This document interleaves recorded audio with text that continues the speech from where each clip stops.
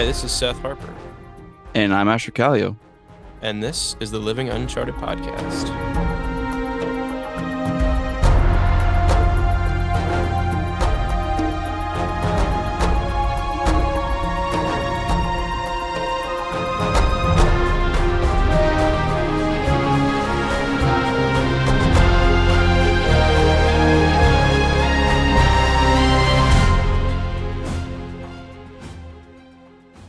Ooh, guys.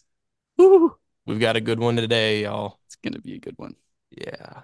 I feel like we say that every episode, I mean, I but feel like like, why wouldn't we kind of yeah, they're thing? all good. I Yeah. mean, I feel like I find myself having to once again apologize for the audio issues that we found a new problem last week. I thought we had found all of the possible problems that we could possibly find with our audio, and lo and behold, we found a new one. So There's more where that came from. Oh. Stay tuned if any of y'all tuned into the last episode, which I hope you did. For the parts that you could hear, it was a banger. Um, but And we know bangers. That's right. At some point, I'm gonna go in and re-edit the portions where, for some reason, you just couldn't hear Asher, and then we'll re-release the episode new and improved at some point coming up here. So, but no, today we're sticking with what we know to have worked in the past. Yep. And so hopefully we got no issues here. So, but yeah, And like for you and for those of you who are bored the last three episodes of just listening to Seth and I talk, we've got the answer. that's We've got a guest today. I've known him for a long time. Um, he has done lots of different things. Um, he's been a retail manager. He's currently running a company, which we'll get into a little bit more um, as the episode goes on. He actually with my dad, he did the Warrior Dash excited to hear about that. a couple of years ago, yeah.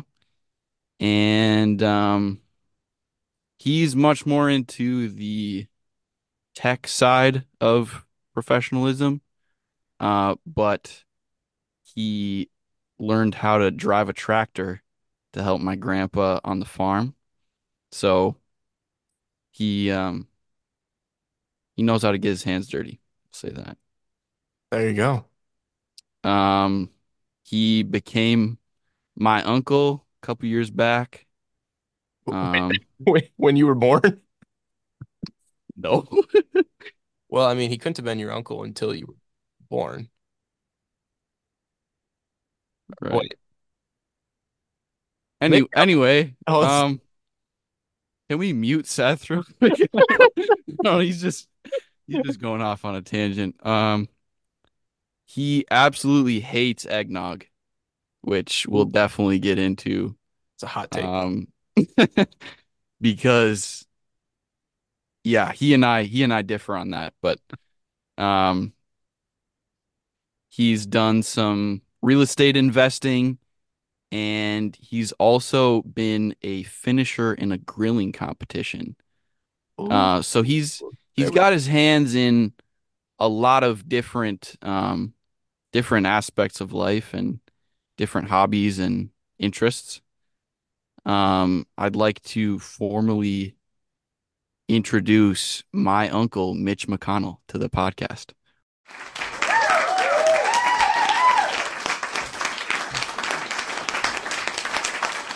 Mitch McConnell.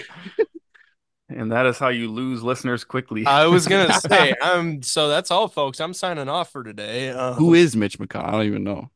Well, for the record, I'm a married-in uncle. That's how I was only his uncle Okay. for a couple of years. I caught on to that as Asher was responding, and I was like, I probably Wait, assumed something wait. there that Yeah, I should not have, but yeah. Well, that's yeah, fine. thanks for the intro. Thanks for getting it kicked off. It's cool to be involved, and I've listened to all of your episodes, so it's kind of the typical long-time listener, first-time caller vibe, and now just Yes. boom, right onto the show. But Yeah. I did, I didn't tell you guys this in advance during our prep, but I've got a minor confession about Seth. One, Oh, I thought you were Daniel until like the third or fourth there episode. you go. That's funny. And I only found out because I was scrolling Facebook and it said people you might know. And it said Daniel, whatever his last name is. And I was like, oh, that's the guy who I met at the farm. That is not the Yeah. podcast partner. So He is not. He'll Hey, be on the podcast, but he's not. He's not my you know partner. what? If there's anyone that I might get mistaken for, I'm honored that it would be Daniel. So Yeah. there's no hard feelings on this end. Yep. yeah, and then Asher doesn't get off the hook either. One more thing, not prepped for, but I do have a gripe about Asher. He came to my house on Thanksgiving and hung out. He voyaged all the way to the suburbs of Minneapolis and hangs out for Thanksgiving. Life is great. And he hops into my 44-degree cold plunge tub for 5 minutes and doesn't bother to include it as a microdose a week or Dang two it. later when he Oh my records. gosh. That's a failure on my part. So there you go. Confession and a gripe. I'm out of the way. You guys are in control. Let's go. Well, Asher, Well, now that I heard thanks for about that, taking us down a peg I right feel off like the bat. Asher, what was that experience like? Just I want to hear a brief explanation of that. Yeah, so went to Mitch's house for Thanksgiving. Um What's his actual and last name, by the way? brunette. Okay. I found- Yeah, not McConnell, definitely. Um I was like, how can I throw him off like right off the bat? And that's what I came up with. So There you go. um but no, yeah, we got there and he was telling me about his cold tub and we talked about it before, but I was like, well, like let's check this thing out. Or I think you wanted to show it to me. Um That tracks. Yeah. I'm always showing off and my cold tub. yeah. Um I was like, well, like I have to do it. Um and yeah, so I went in. Um I think I got about 3 minutes and then blacked out. Um Mitch resuscitated me and I lived to plunge another day. I thought you were supposed to be the EMT.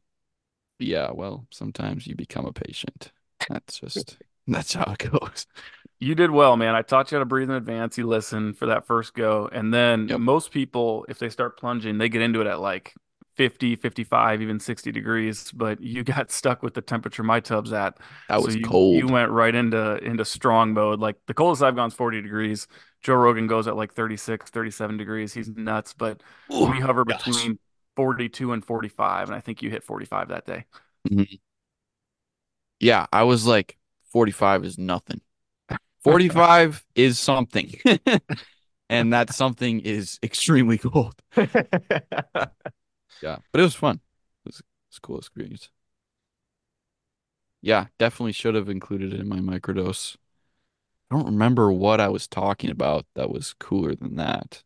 Probably trespassing. It probably Yeah. was. Probably was.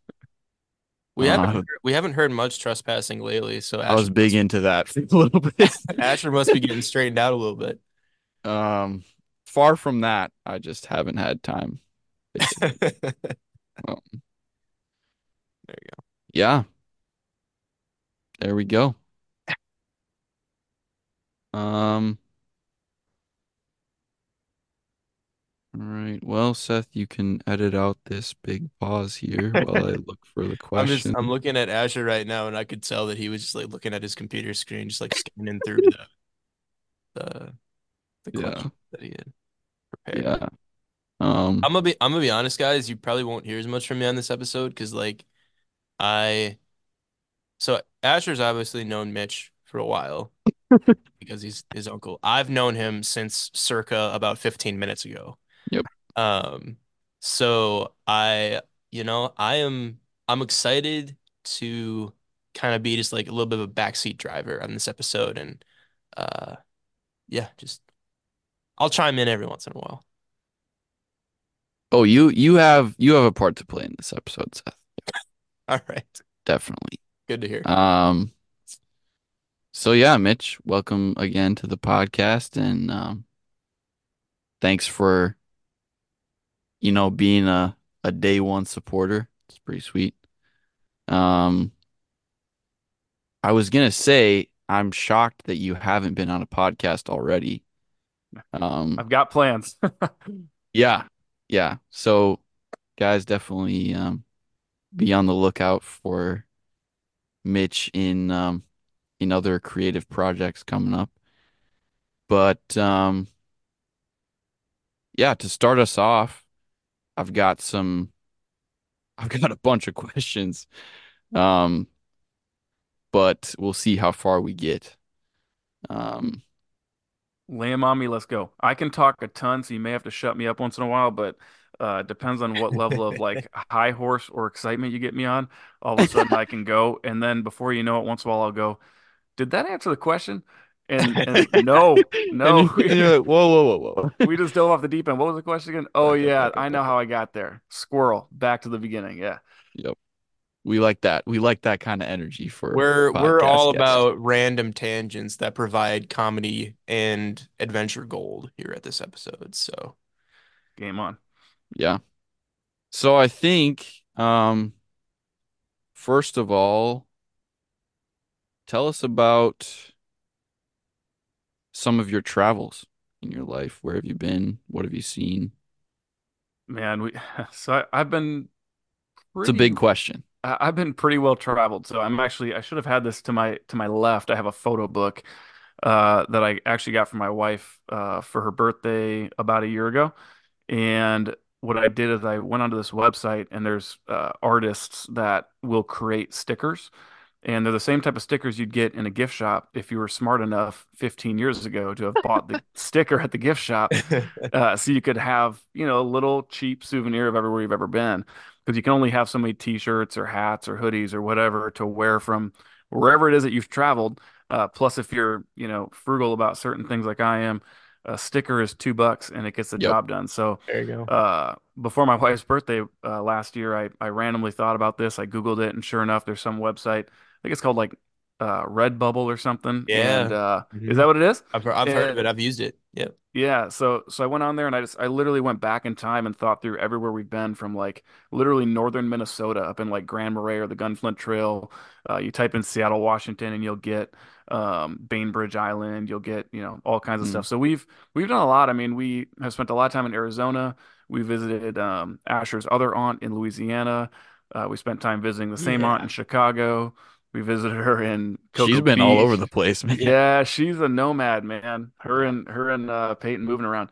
We visited them in Houston. We've been to Laguna Beach, California, LA. We traveled to watch the Vikes play the Rams in LA the year we signed Kirk Cousins. Ooh, that's We that must went have. to that was fun. Yeah. We went to KC to see the Vikes play. And then Mahomes didn't play and we still lost, so that sucked. Um, What? been to Arizona. We went to the Smoky Mountains about a year ago. Asheville, Tennessee last year for the Super Bowl, and tomorrow I'm flying to Clearwater. So what it boils down to is we've not been to the Northeast. We've literally not figured out how to get an airplane to fly us north and east. So Hmm. we'll get to that eventually. Um, we've been to Technological Mexico. advances pending. Yeah, yeah. We've been to Mexico twice, Dominican Republic. Where else? I went to Jamaica without her. The day after we got back from Mexico, I flew to Jamaica without my wife for 5 days. That was awesome. See Uh, ya. so yeah, we've been a few places. We've been a few places. Nice. Nice. Nice. You talked about you said Grand Marais. Daniel and I were actually there a couple years ago. I'll have to get him on to talk about that. But a friend of ours has some land up there. So we went and like trekked around in her land in like the dead of winter and stayed with her friend up there. It's pretty sweet. Yeah, was her name Sven? I mean, it's very possible up there. Sven and Oli. Yeah. Oh, Yeah, you gotta like wave. Oh my gosh. there we go. Yeah. If this is an audio podcast, so obviously you guys can't tell, but for some reason the lights just went off in my studio. So we're all good now. Figured it out. You're like, screw this guy. Yeah. Yeah, Grand Nice. Marais is sweet. If you go to Grand Marais again, if you didn't already, run up the Gunflint Trail. It's like Mm. 45, it's either 45 or 60 miles long. It's a two-lane road. And I don't know if they've changed this yet, but they used to have a rule up there where you could not have, I think, any internet, certainly not high speed, and your cell phone stops Oh, working about 15 miles down the road. And so you go into just no connection. It's terrific. I remember we had to use, you guys might not even know what a phone card is. We had to bring a phone card to be able to use the phone at like the home that we were staying at to be able to dial out to call if you need anything. wow. Dang, Hmm. that's Need like a satellite phone to bring with you. I don't even know if that would work, but probably. yeah. Yeah. I would think so. Elon Musk's probably working on it. He's- Did you guys hear about the first human this is total Brain tangent. implant? Is that what you're talking Yeah. about? Yeah. They're testing it on the first human. I don't know how I feel about that, if I'm being That totally. was like a few days ago, I think, like a week ago. I don't know enough about it. I saw it's a deal. I don't know how you have to imagine how much I had to go through to even get to the point Oh to my apply for the license or gosh. whatever to get the government to let you do that. Yeah. That's a big step. I feel like it probably was a logistical nightmare. I feel like it should have been even more of a nightmare than it was. I feel like it should Yeah. have been harder. I mean, Yeah. like, here's the thing. We don't really know, or I mean, like, at least I don't know. I like all I saw was like the Wall Street Journal like notification pop up on my phone or something, but like we don't know how many years they've been like planning this and like, Right. trying to Yeah. get all their ducks in a row. But um, yeah, that's crazy. It's a scary time to be alive. Yeah, I ain't letting no one put a implant in my brain. Just I saying ain't that right letting no here. one put a brain in my brain. Keep them away from me. Uh, Mitch, since you mentioned you went to, sorry, I'm gonna cut in because like you mentioned something and it piqued my interest. Um, Mitch, you said you went to Mexico with your wife, and then as soon as you got back, you left for Jamaica by yourself. What was the deal there? Well, I didn't go by myself. I just went without her. Oh, sure, sure, sure. Yeah, yeah. So we booked the trip just for us to go on like whatever a 5 night all-inclusive vacation for her and I. And we booked it because there's a contest at my company that we were 95% sure I wasn't going to win. And then in the 11th hour, sure enough, I won it. And the trip happened to be the next day. So Oh my I gosh. basically flew home from Mexico and I had a spare suitcase ready to go. And I just took like all my toiletries and my swim gear and dropped it in the other one. I think I slept 4 hours and then she drove me to the airport and dropped me off. And she was mad about it for a lot of reasons, but it was snowing on like April 13th, like a good Oh amount of snow. gosh. And I was like, see ya, I'm off to Jamaica. So I went to Jamaica with I went to Jamaica with a few guys from work, from my local office, and we met up with, whatever, 30 or 40 other people that also won that trip and had a great time on a very, very nice resort. So How long were you there? Uh, I think the trip you win is like 3 nights, 4 days, and we usually tack one or two on extra. So I think I ended up being there for 4 or 5 nights right after being gone for 5 nights. So I was That's gone wild. for 10, 11 days. The one downside is I tried to fly straight from Mexico to Jamaica, but she was not having that. So it was, Gotcha. Yeah. Yeah. Dang. yep. Nice. No, All right. that's been the weather in the Midwest this year has been kind of weird. Very Yeah. funky. Like, I don't know, Asher, I don't think you experienced this at all, but there was a tornado that touched down just outside of Madison on Thursday. Really? Yeah. I didn't hear about that. hmm And I almost drove straight through it, turns out. Oh, Which I'm not gonna that's all I'm gonna say for now because we might be hearing more about that later on in the episode. oh. But All right. that was a harrowing experience. And just I feel like it's been warmer than it usually is. Oh, it's So Yeah. 100% been warmer. yeah. 100% been warmer. Northern Wisconsin, they got the Great American Birkebeiner, the Birkie I used to ski in that, and it's their 50th anniversary this year. There's no snow, and so they're talking about making a 10-kilometer loop to ski 54K in the greatest cross country ski race in history, basically. And they got Wow. hosed with fake snow on a 10K loop for probably 10,000 people. That's gonna be miserable, Yeah, but the show must go on. that's right. I mean, yeah, wow. That's congestion is the word that comes to mind for that. Yikes. Um, Mitch, talk to us a little bit. How did you how did you come to be in the position that you are now, um, at your company? And what was your start? Tell us a little bit about how you Yeah, so climbed. so today my fancy title is Vice President of Operations and part owner or operating partner of the business. Prior to that, I was a vice president and director of operations. Prior to that, I was a director of operations. Prior to that, I was a facility solutions manager, which is the one I got hired in for. And Nice. I got in the door. It's kind of funny. I had been working for Circuit City, rest in peace. You know, they were an electronics store that competed with Best Buy, and Best Buy won, and we went under. So I'd been working there for a few years, and I was quite good at sales, and I was getting pretty good at management and leadership, and you know, things just kind of kept working out and going well. And I decided after kind of looking around, because you know, back then it wasn't super hard to see that the world was changing. You know, Amazon was rising up, online buying was incredibly popular. It was Yeah. like 10 times a day, some guy would walk in with a printout from Amazon and be like, "Hey, will you match the price on this TV?" Oh And no. I'm going, "Bro, we're gonna lose money on this. Like, I Yeah. can't do it." And so eventually I decided, you know, if I want to get out of retail and into like the quote unquote real business world, I probably want to do that sooner than later. And Mhm. that's about as far as that thought went. And then I remember this like it was yesterday. It was a couple of months later. I had to give this presentation to my store of employees. I was the assistant store director for Circuit City. There were like 90 employees, and most of them fell indirectly under me. And I had to give this presentation about how everything was fine.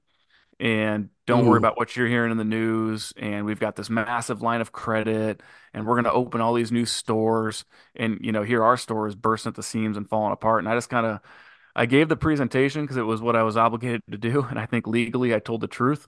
But I walked away and Mm. I knew I had lied to 85 people, and I decided it was time for me to move on. And so I went on the Mm. hunt, and I just always joke and say I stumbled into my career by some real dumb luck. I was way underqualified for the job I was given, and I somehow tricked this guy into hiring me.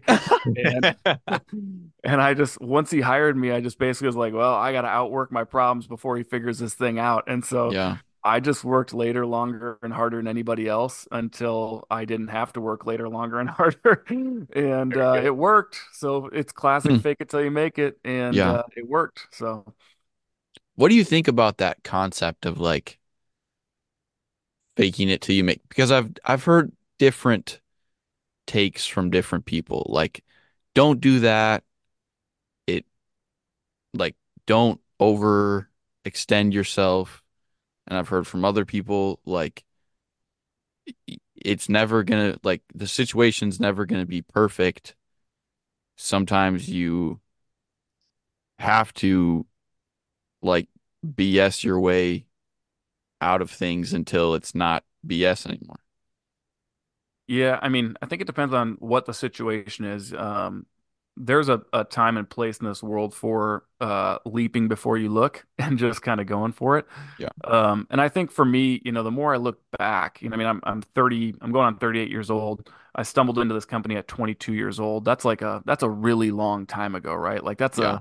that's my marriage and dating relationship time ago, right? That's a really long time ago. So I look back and I mostly recognize today that the story I just told you is true. That's what I believed at the time, but it was probably not as true to the person that hired me.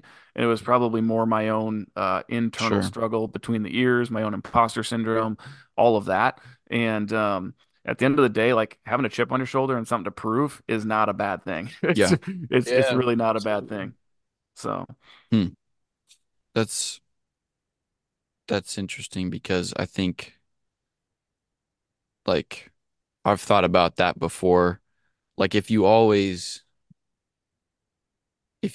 have something to prove, you will tend to prove something. Like um And I've seen that in my life, and I've seen it um in work work relationships that I've had, and in in classmates. I've seen that where they just need in some way to get to the top. And even if they, it's the whole like um snipers mentality, like aim small, miss small. Like if you're aiming for the top, you're maybe not gonna be the top, but you're gonna get close. Yeah, I mean, so I frame that up in a slightly different way when I'm like leading people and I'm trying to get them to reach bigger.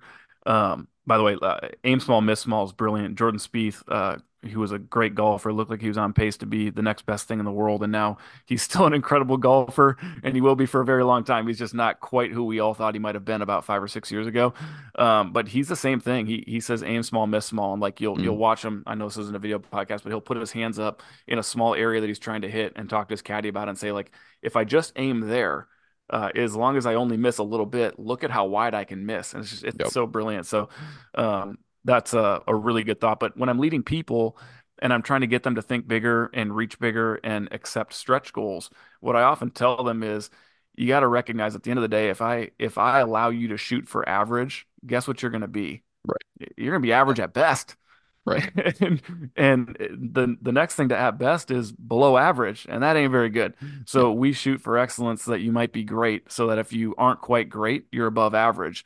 And if you're only average, you probably aren't going to be on my team for very long. So we shoot for pretty high standards when we go after things. So I warned you on this before the podcast. I told you that I might come back and say, "Did I just answer your question?" And this is the first moment. I, I I have no idea if I just answered your question. I don't know either. I feel like you did. Um, yeah. Yeah. So you talked about your time in sales, and that segues really well into another question I had for you. I don't know if you've heard at all. I believe it's Alex Hormozy.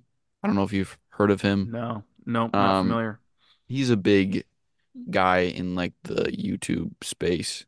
But he talks a lot about how sales can get you places. Hmm. Like if if you want to make X amount of dollars, a really good way to do that is sell something for even more, like so that kind of thing. Yeah. Um, but he talks about, and I think I've heard it from other people too, um, this kind of concept that life is sales. And my dad has said this before, even though he's not really like in that world.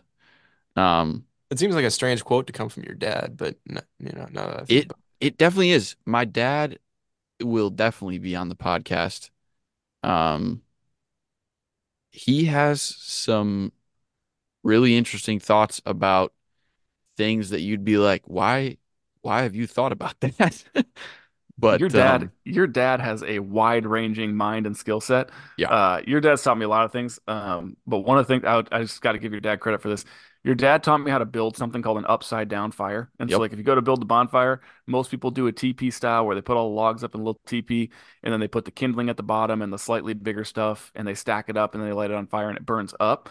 But Eric taught me the upside down fire, and it is a life-changing fire. But I can tell you, he may not realize this, maybe he does, but I would argue that the reason your dad probably knows a bit about sales or why you might think that he could be good at sales is people want to buy from people who they like and trust. It's that mm, it boils down to that. Do I like you and do I trust you? Right? Because if you decide I want to go out and buy a 2010 Toyota Corolla and you go to two different dealerships right across yep, the street from each other and they're the exact same car with the same miles and they cost about the same. I mean, heck, you might spend more money to buy it from the guy that you like and trust. And sure, that's really what it boils down to. And There's a timeless classic, a book that was written, I think it was written in like 1934 or something, and it's called How to Win Friends and Influence People. Yep. And if you, yeah, you walk into Dale like, Carnegie. yeah, you walk into 50 executives' offices, and I guarantee you, if they have a bookshelf, it's on 35 or 40 of those bookshelves. And if it's Sure. not, they've got it at home. And what it really boils down to is, how do you get people to like you and want to talk with you and engage with you? And, listening is one of the number one attributes in all of that. And I think your dad's a tremendous listener to bring that all full circle. Absolutely. I can pipe in here quick. I can definitely in regards to like um being willing to purchase from and do business with someone that you like and trust. Like I experienced that really recently when I was looking to buy an engagement ring for my now wife. And I had gotten this guy recommended to me by another one of my friends. Um, but I went up to him and like, I kind of gave him a rundown of like the general idea of what I was looking for. And he showed me some stuff. But I think what really sold me on wanting to buy from him was the fact that we talked about a bunch of stuff outside of jewelry. Like we talked about like what our favorite foods were. We talked about like the different churches that we go to. We talked about like the different sports teams that we like. And I was really able to vibe with him Mm. and just have like a genuine conversation with him that was separate from his pursuit of wanting to make money and my pursuit of wanting to get a good quality engagement ring, you know. Yeah, And so um, and I've kept up that relationship with him since then. I mean, we bought from him when we were getting our wedding bands. And I'm sure I'm planning on going back to him, whenever I want to get her an anniversary gift, or something like that. So that's awesome. That's all. I mean, everything you described is the classic, like the bonding and rapport portion of the sales process. And I heard a really good quote. There's this guy, Jocko Willink. Maybe you guys have heard of him. If you haven't, Yeah. yeah, Jocko's the deal. So he's got this quote that basically distills down to the only difference between manipulation and leadership is mutual benefit. Oh And man, man, I know, is that a killer or what, that's right? So like, terrifying. so Seth, you said it. This guy wanted to sell you a ring. You knew at the end of the day he wanted to make money, right? Like there's no hiding. That's what he's there for, is to transact that money, right? And stuff some of it into his pocket, and some of it in the company's pocket. But at the end of the day, he took the time to build rapport with you to make sure that you felt really, really comfortable. And what's interesting is I wonder what you'd say about this is sometimes the product of the purchase nearly becomes an afterthought. And I don't know Mm, if you experienced that or not, but like you walked away with a relationship and you just happened to get a ring. Isn't that right. crazy? yeah, I would definitely say that I agree with you because like yeah, at that point, like like after that first visit, I valued the fact that I felt comfortable coming back to him later, with Hmm. either buying future products or, going to get the ring cleaned or whatever. Like I appreciated the fact that I didn't have to worry about, you know, what his angle was or like um yeah, just anything like that. Like I felt comfortable being around him. And yeah, so I completely agree with that. That's sweet. So you walked in the doors uncharted, and now next time you go in there, it's charted because you know what you're going to get. There Boom. you go. That's right. That's really bringing it full circle What right a beautiful progression from there. uncharted to charted. Yeah. That's what it's all about. How do you like, and I'm sure too, it felt like he made the space for that and made the time for that. Because like you can tell when you go into a place if someone's like, "Hey, can I help you with anything?" And then they're like rushing through it and we're like, "All right, well, if you decide to buy like," and they're just trying to get to the next person or like shoo you along kind of. You can feel the difference that versus obviously he took the time to like get to know you a little bit more. Yeah. Yeah, exactly. I mean, like a very different example is I'm sure a lot of us have had this experience where um when Rowan and I moved into this apartment that we're in, had to get Wi-Fi, so I called Spectrum to get that all set up. And I I had going into the call, I had to know exactly what I wanted and exactly what I needed because the guy on the other end of that phone call was adamant that he was trying to sell me, as expensive of a Oh package no. as he could. Um, and like, in that situation, I had to like just stick to my guns and know like, you know, no, I don't need the $100 a month Wi-Fi, that you say is so much better than, um, the kind that I'm gonna get, which like, maybe it is, but like, I know I don't need that. And so I'm just, but yeah, sales is weird. You got to respect the hustle though. I know he's just doing his job, but I did my homework too. So That's not hustle. That's reading a script, man. Yeah, yeah, yeah. Mitch, like kind of along the same lines as my question about sales. How would you say that um your time in sales set you up for this job, and how would you say it informed or affected how you live other parts of your life? Well, I mean, if I didn't learn how to sell initially back in the day at Circuit City, I was selling car stereos, amps. I made, vehicles bang loud and, did all that kind of stuff. It was super fun. Um, but at the end of the day, if at the end of the day, if I didn't learn how to sell, I honestly don't know that I ever would have made it into the management role that I was in. But it wasn't just the selling. I was always willing to do just a little bit more than the person next to me. Mm, And I was really interested in learning the why behind the way we were doing things. And I probably annoyed my bosses a little bit at this time. Um, but the reason I think I succeeded in sales and moved me towards the management world was because I really understood question asking and making sure that I heard what the person wanted and needed, and then that sure. I could provide them a solution as to why. And I think in sales, there's like, it's kind of tough, even just the three of us talking on this Zoom. You've got teensy itty bitty delays, and I've got you guys in a small window that I can see you in. Like, when you're in a sales position or in a dialogue with a prospective client, like, there are verbal cues, there's visuals you're looking for, there's so much body language that you want to understand. And there's a whole concept called mirroring, where like if a prospect is sitting forward or like they've got their arms crossed, you can kind of match and mirror their demeanor and tone. And in a sense, it's like fighting fire with fire. And Mm, at the end of the day, you're learning to try and pull people your direction towards your product, towards your solution, whatever it may be. And I think the rest of the world isn't all that different, right? If you're trying to influence people, yeah. whether it's you're trying to carefully and respectfully share your vision of faith, or perhaps somebody comes to you with a question about what they ought to do with their next raise. These are the kinds of questions I get because I'm a personal finance nerd. Or they're thinking about buying their next vehicle, like whatever it is. If you listen, and provide them what could be the best solution, you're kind of nudging people your way.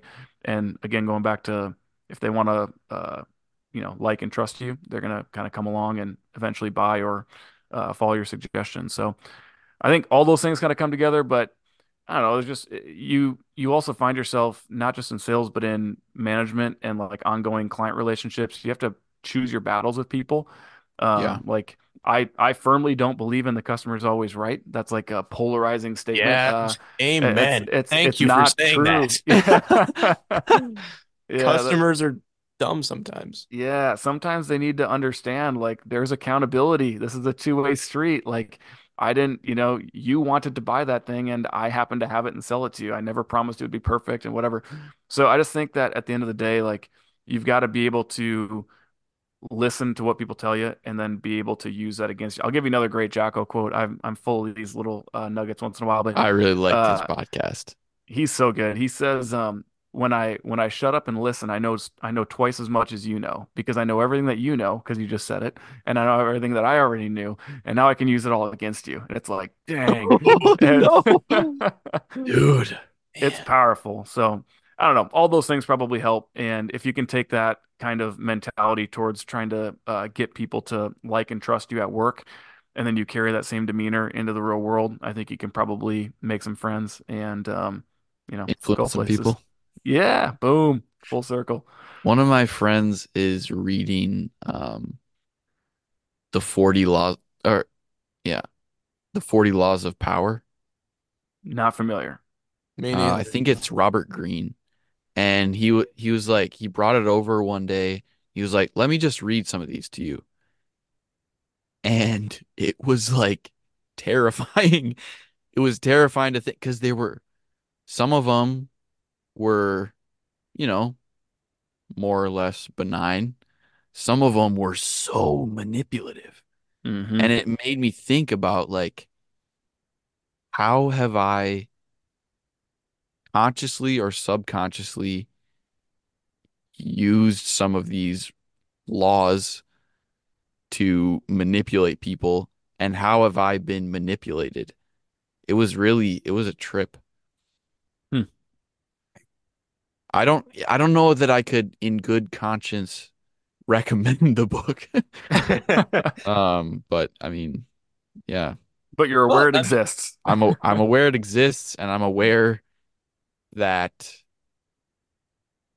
for certain applications it would be useful.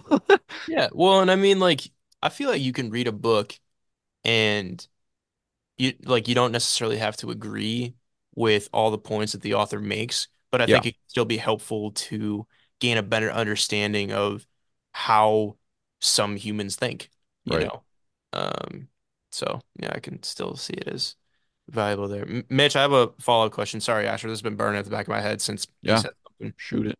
Um, I'm I'm really intrigued by this this concept of you said you were really underqualified for the initial job that you got. I know that if I was in that scenario, that would really freak me out. I appreciate knowing what my skills are and knowing that I have the ability to do the job well. So like can you give some more details on like how you navigated that situation? Even maybe even like give a few, specific stories of like stuff that happened during that time. Yeah, so I guess the reality is not only did my resume technically not qualify enough to get me in the door, I genuinely think it was just like a luck and circumstance meets good enough opportunity at the right time.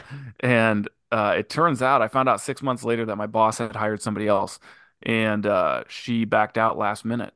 And so he calls me like 2.5 weeks later, and he's like, "Oh, hey, sorry, the interview process has taken forever. But I'd like to Dang. meet you. Yeah, I'd like So to he meet was you. like covering his butt too. Oh yeah, yeah, yeah, for sure. Just one more sit down, and then I think we'll be ready to make a decision." And poof, I was in, right?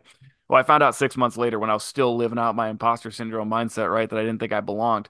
Um, that was the reality. You hired somebody who actually was qualified, right? And then I was just the leftover table scrap. So he was like, "Well, I guess I'll take this kid." But a couple real world stories, I guess. Thinking back, I can tell you, I'm in a professional setting now. Mind you, I manage a team of cleaners, which doesn't sound super like sexy. It's not really exciting, but at the end of the day, um, commercial properties need to get cleaned at night, and they get cleaned by independent, cleaners or custodians that go out and do the work. And somebody's got to manage them to keep them on their toes. Otherwise, it gets messy and fast. For no pun intended, but. I'll never forget like the first week or two, I was getting taken out to these 40 clients that I was going to be in charge of managing their buildings. And they were showing them to me one by one. And my biggest one, the biggest client, it was like an 8-story property in downtown St. Paul.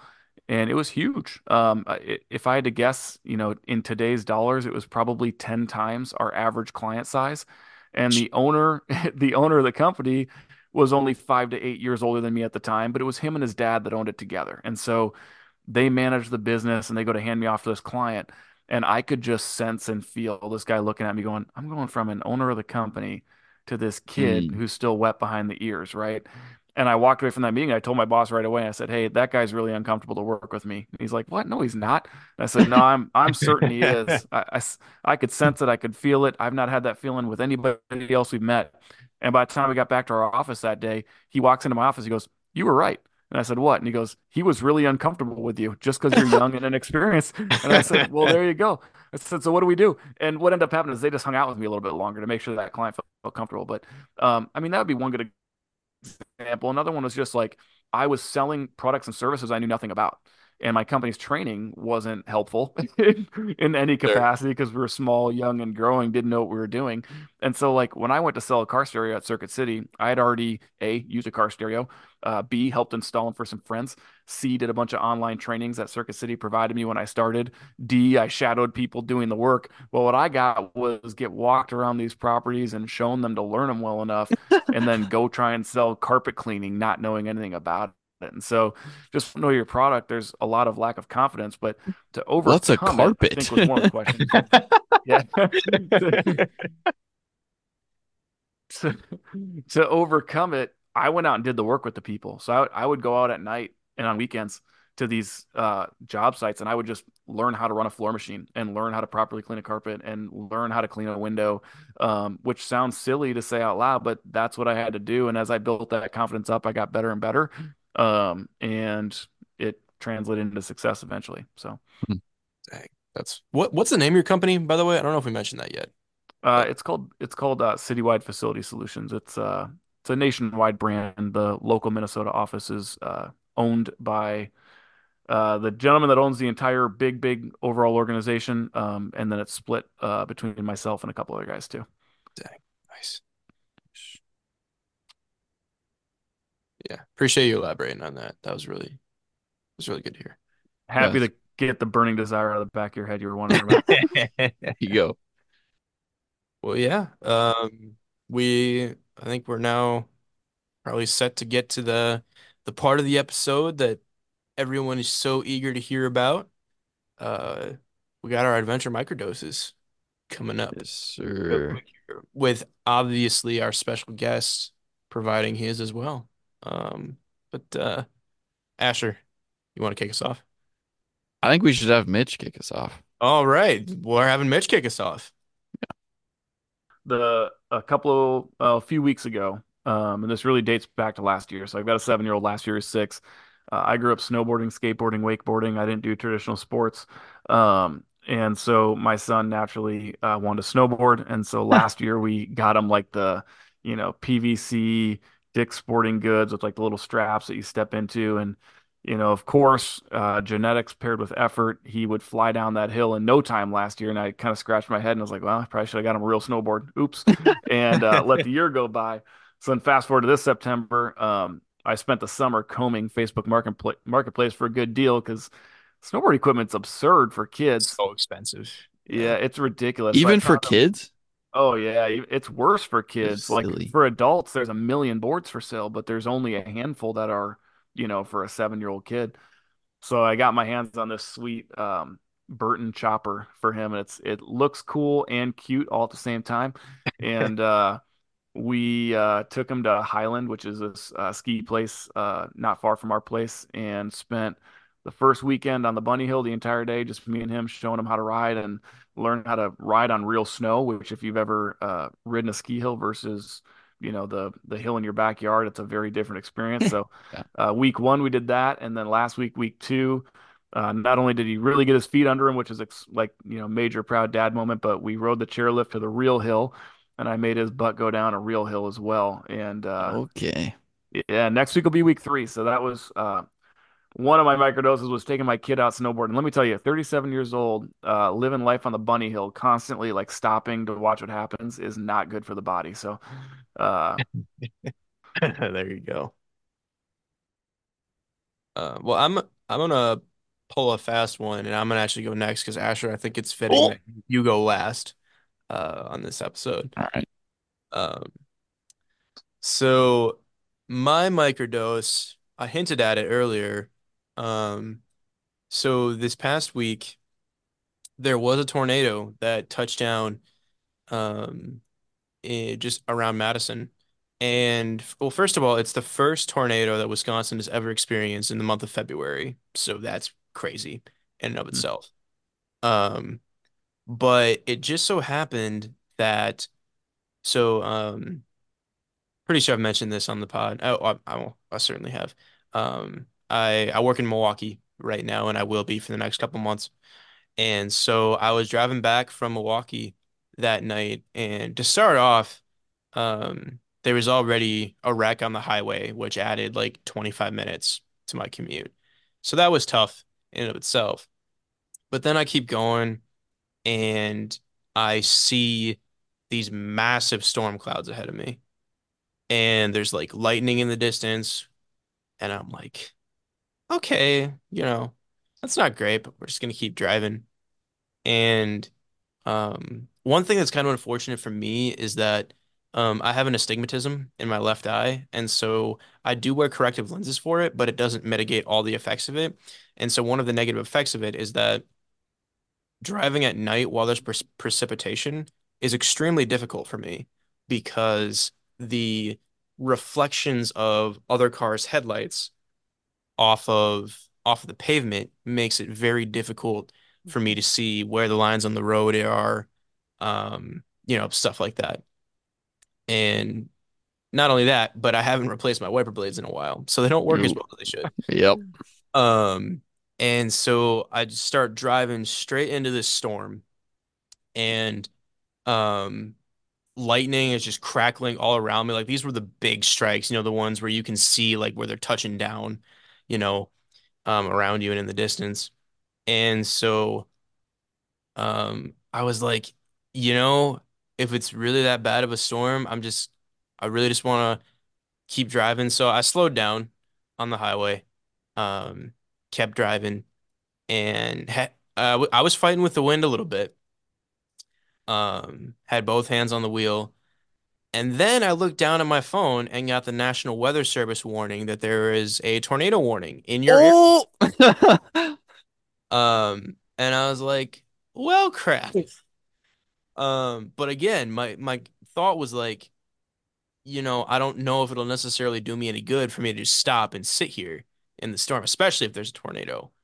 Um, and so I I kept on driving, white knuckling the wheel, praying a little bit, getting to the other side. And my wife called me, and I was assuming that she was calling to check in on me. Um, but she had called me because we go to our church's Bible study on Thursday nights, and I was planning on heading to that. And she was like, "Oh, I hope you saw the message that it got canceled because of the storm." And I was like, "Yeah, no kidding. I'm right here in it." this Um, is Seth reporting to you live from right inside the storm. from inside the tornado. And so I I kept driving, and I did make it out eventually. And it turned out that we did end up still having Bible study that night because they were like, "Oh, storm's past, having it on, just show up whenever." Um, and so I, showed up and hadn't had dinner yet, but had a few snacks at the place where we were having Bible study, and told everyone about my harrowing experience. And so, um, yeah, I will go down in history as one of the people who got to drive through Wisconsin's first February tornado. So there we Pretty go. special. What'd you say? I said it's pretty special. Yes. Yes, yes. All right. For me, I have a bunch of like mini ones I can share. Um, but a big one. So this week, um, they told us this at the beginning of class for my Fire One class. Um, this was week 4, so just yesterday on Friday. Um, they told us at the beginning of class that in the 4th week we would be tested on um, putting on our turnout gear and putting on our SCBA, self-contained breathing apparatus, um, so you don't die in the smoke. Um, we'd be tested on that, and we'd be tested on um, performing what's called a pre-dawn check. So at the beginning of your shift, you look over um, your breathing apparatus. You check your mask, make sure you get a good seal. You check all the hoses and make sure your battery's working and your um, oxygen cylinders all working right. And you have 5 minutes to do that check, but you have 2 minutes to don all of your turnout gear and be breathing air out of this breathing apparatus. And so we all hear that and we're like, okay, let's go. You kind of forget about it for the middle 2 weeks, and then sure enough, some of us are looking on the syllabus. Week 4, we've got this eval, and you get there in the morning. Um, I had actually we have class, we have our hazmat class on Thursday night or Thursday afternoons, and so I'd stayed late for that class and practiced putting everything on a little bit. And then I came right when the school opens yesterday um, because I just wanted that extra practice time. Um, and the people start kind of like whispering like that evaluation's today, right? Somebody's like, no, there's no way they'd have us do that like so early in the semester. And someone else is like, no, I think it's on the syllabus. And so yep, sure enough, the instructor's like, yeah, it was on the syllabus, like, you idiots. um and so we're practicing for it. I was um one of the first two groups to do this evaluation, And and come on, you and did it was stressful. it? um so I was the second group to go. We have like a little squad of 3 that we're supposed to do pretty much everything in, um like for all our skill days. For that 4 hours you're at class, you better know where your other 2 guys are at all times. And if you're not with them, you better have a good reason why. Um, Never leave a brother or sister behind. yes, sir. Um, so I was in the second group. So there was 4 people that went before me. So I'm just like thinking through it all in my head. I They had the check sheet for us posted in the syllabus. So I was like looking through that for the pre-dawn check, going through all the steps. Of course, there are like more steps than I felt like we ever practiced in class. So I'm like, okay, better remember these. Um, yeah, got in there, did my pre-dawn check. That they had us do that first. Uh, and the instructor was like, yeah, okay, that's all good. Um, like get all your stuff set out for the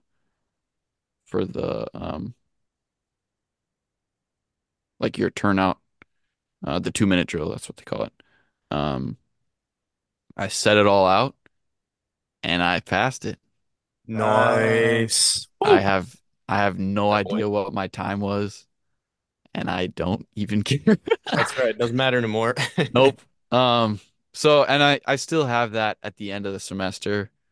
Um, I was just thinking about it today, and I just finished the 4th week, and there's 16 weeks. So I'm a quarter done with this semester already, Oh, Sweet. which is insane. Um, but yeah, my whole squad passed. I think we had one guy that didn't pass, but he gets a retest next week. So um, hopefully we'll get him all oh, practiced up, and we've all kind of been like, yeah, we're getting you through it. Like, um, any time that you want to like, hey, can you time me or something? Like we'll it's a really cool group of people. There's like 15 guys. Um, well, 14 guys and one girl in my class. Um, and yeah, the camaraderie already in week 4 is pretty sweet. So that's that. And then another one from I think last week sometime. Um, Shay and I have been up to our antics again. Um, Figured this there'd be time, this expressing. time we are not trespassing though. Um, we've been going over to his house and he's got a little bit of a recording, an amateur recording studio set up. Um, and he's been learning about how to do vocal effects. Um, a lot about like layering different vocal tracks over each other to kind of make like a choir kind of sound. Um, Ooh, okay. so he had a bunch of projects that he had been working on and kind of abandoned, and he was like, "All right, let's go through all these projects and like redo the vocals with this kind of layering technique." So he'd have me like do a harmony on his melody, and then we'd record the same thing like 4 times, layer it all on top of each other. And we did it like 2 or 3 hours one night, like 5 hours one night. I'm showing up to class the next morning, like 3 hours of sleep. Um, but yeah, it's been really fun. I um Part of the reason I got a Mac was I needed it for school because my other laptop broke. Um, but I also wanted to get GarageBand, um, the system he uses for mixing um, audio and piano and guitar. I wanted to get that and kind of just see if I could dip my toe in the music making, songwriting um, world. And it's been pretty fun so far.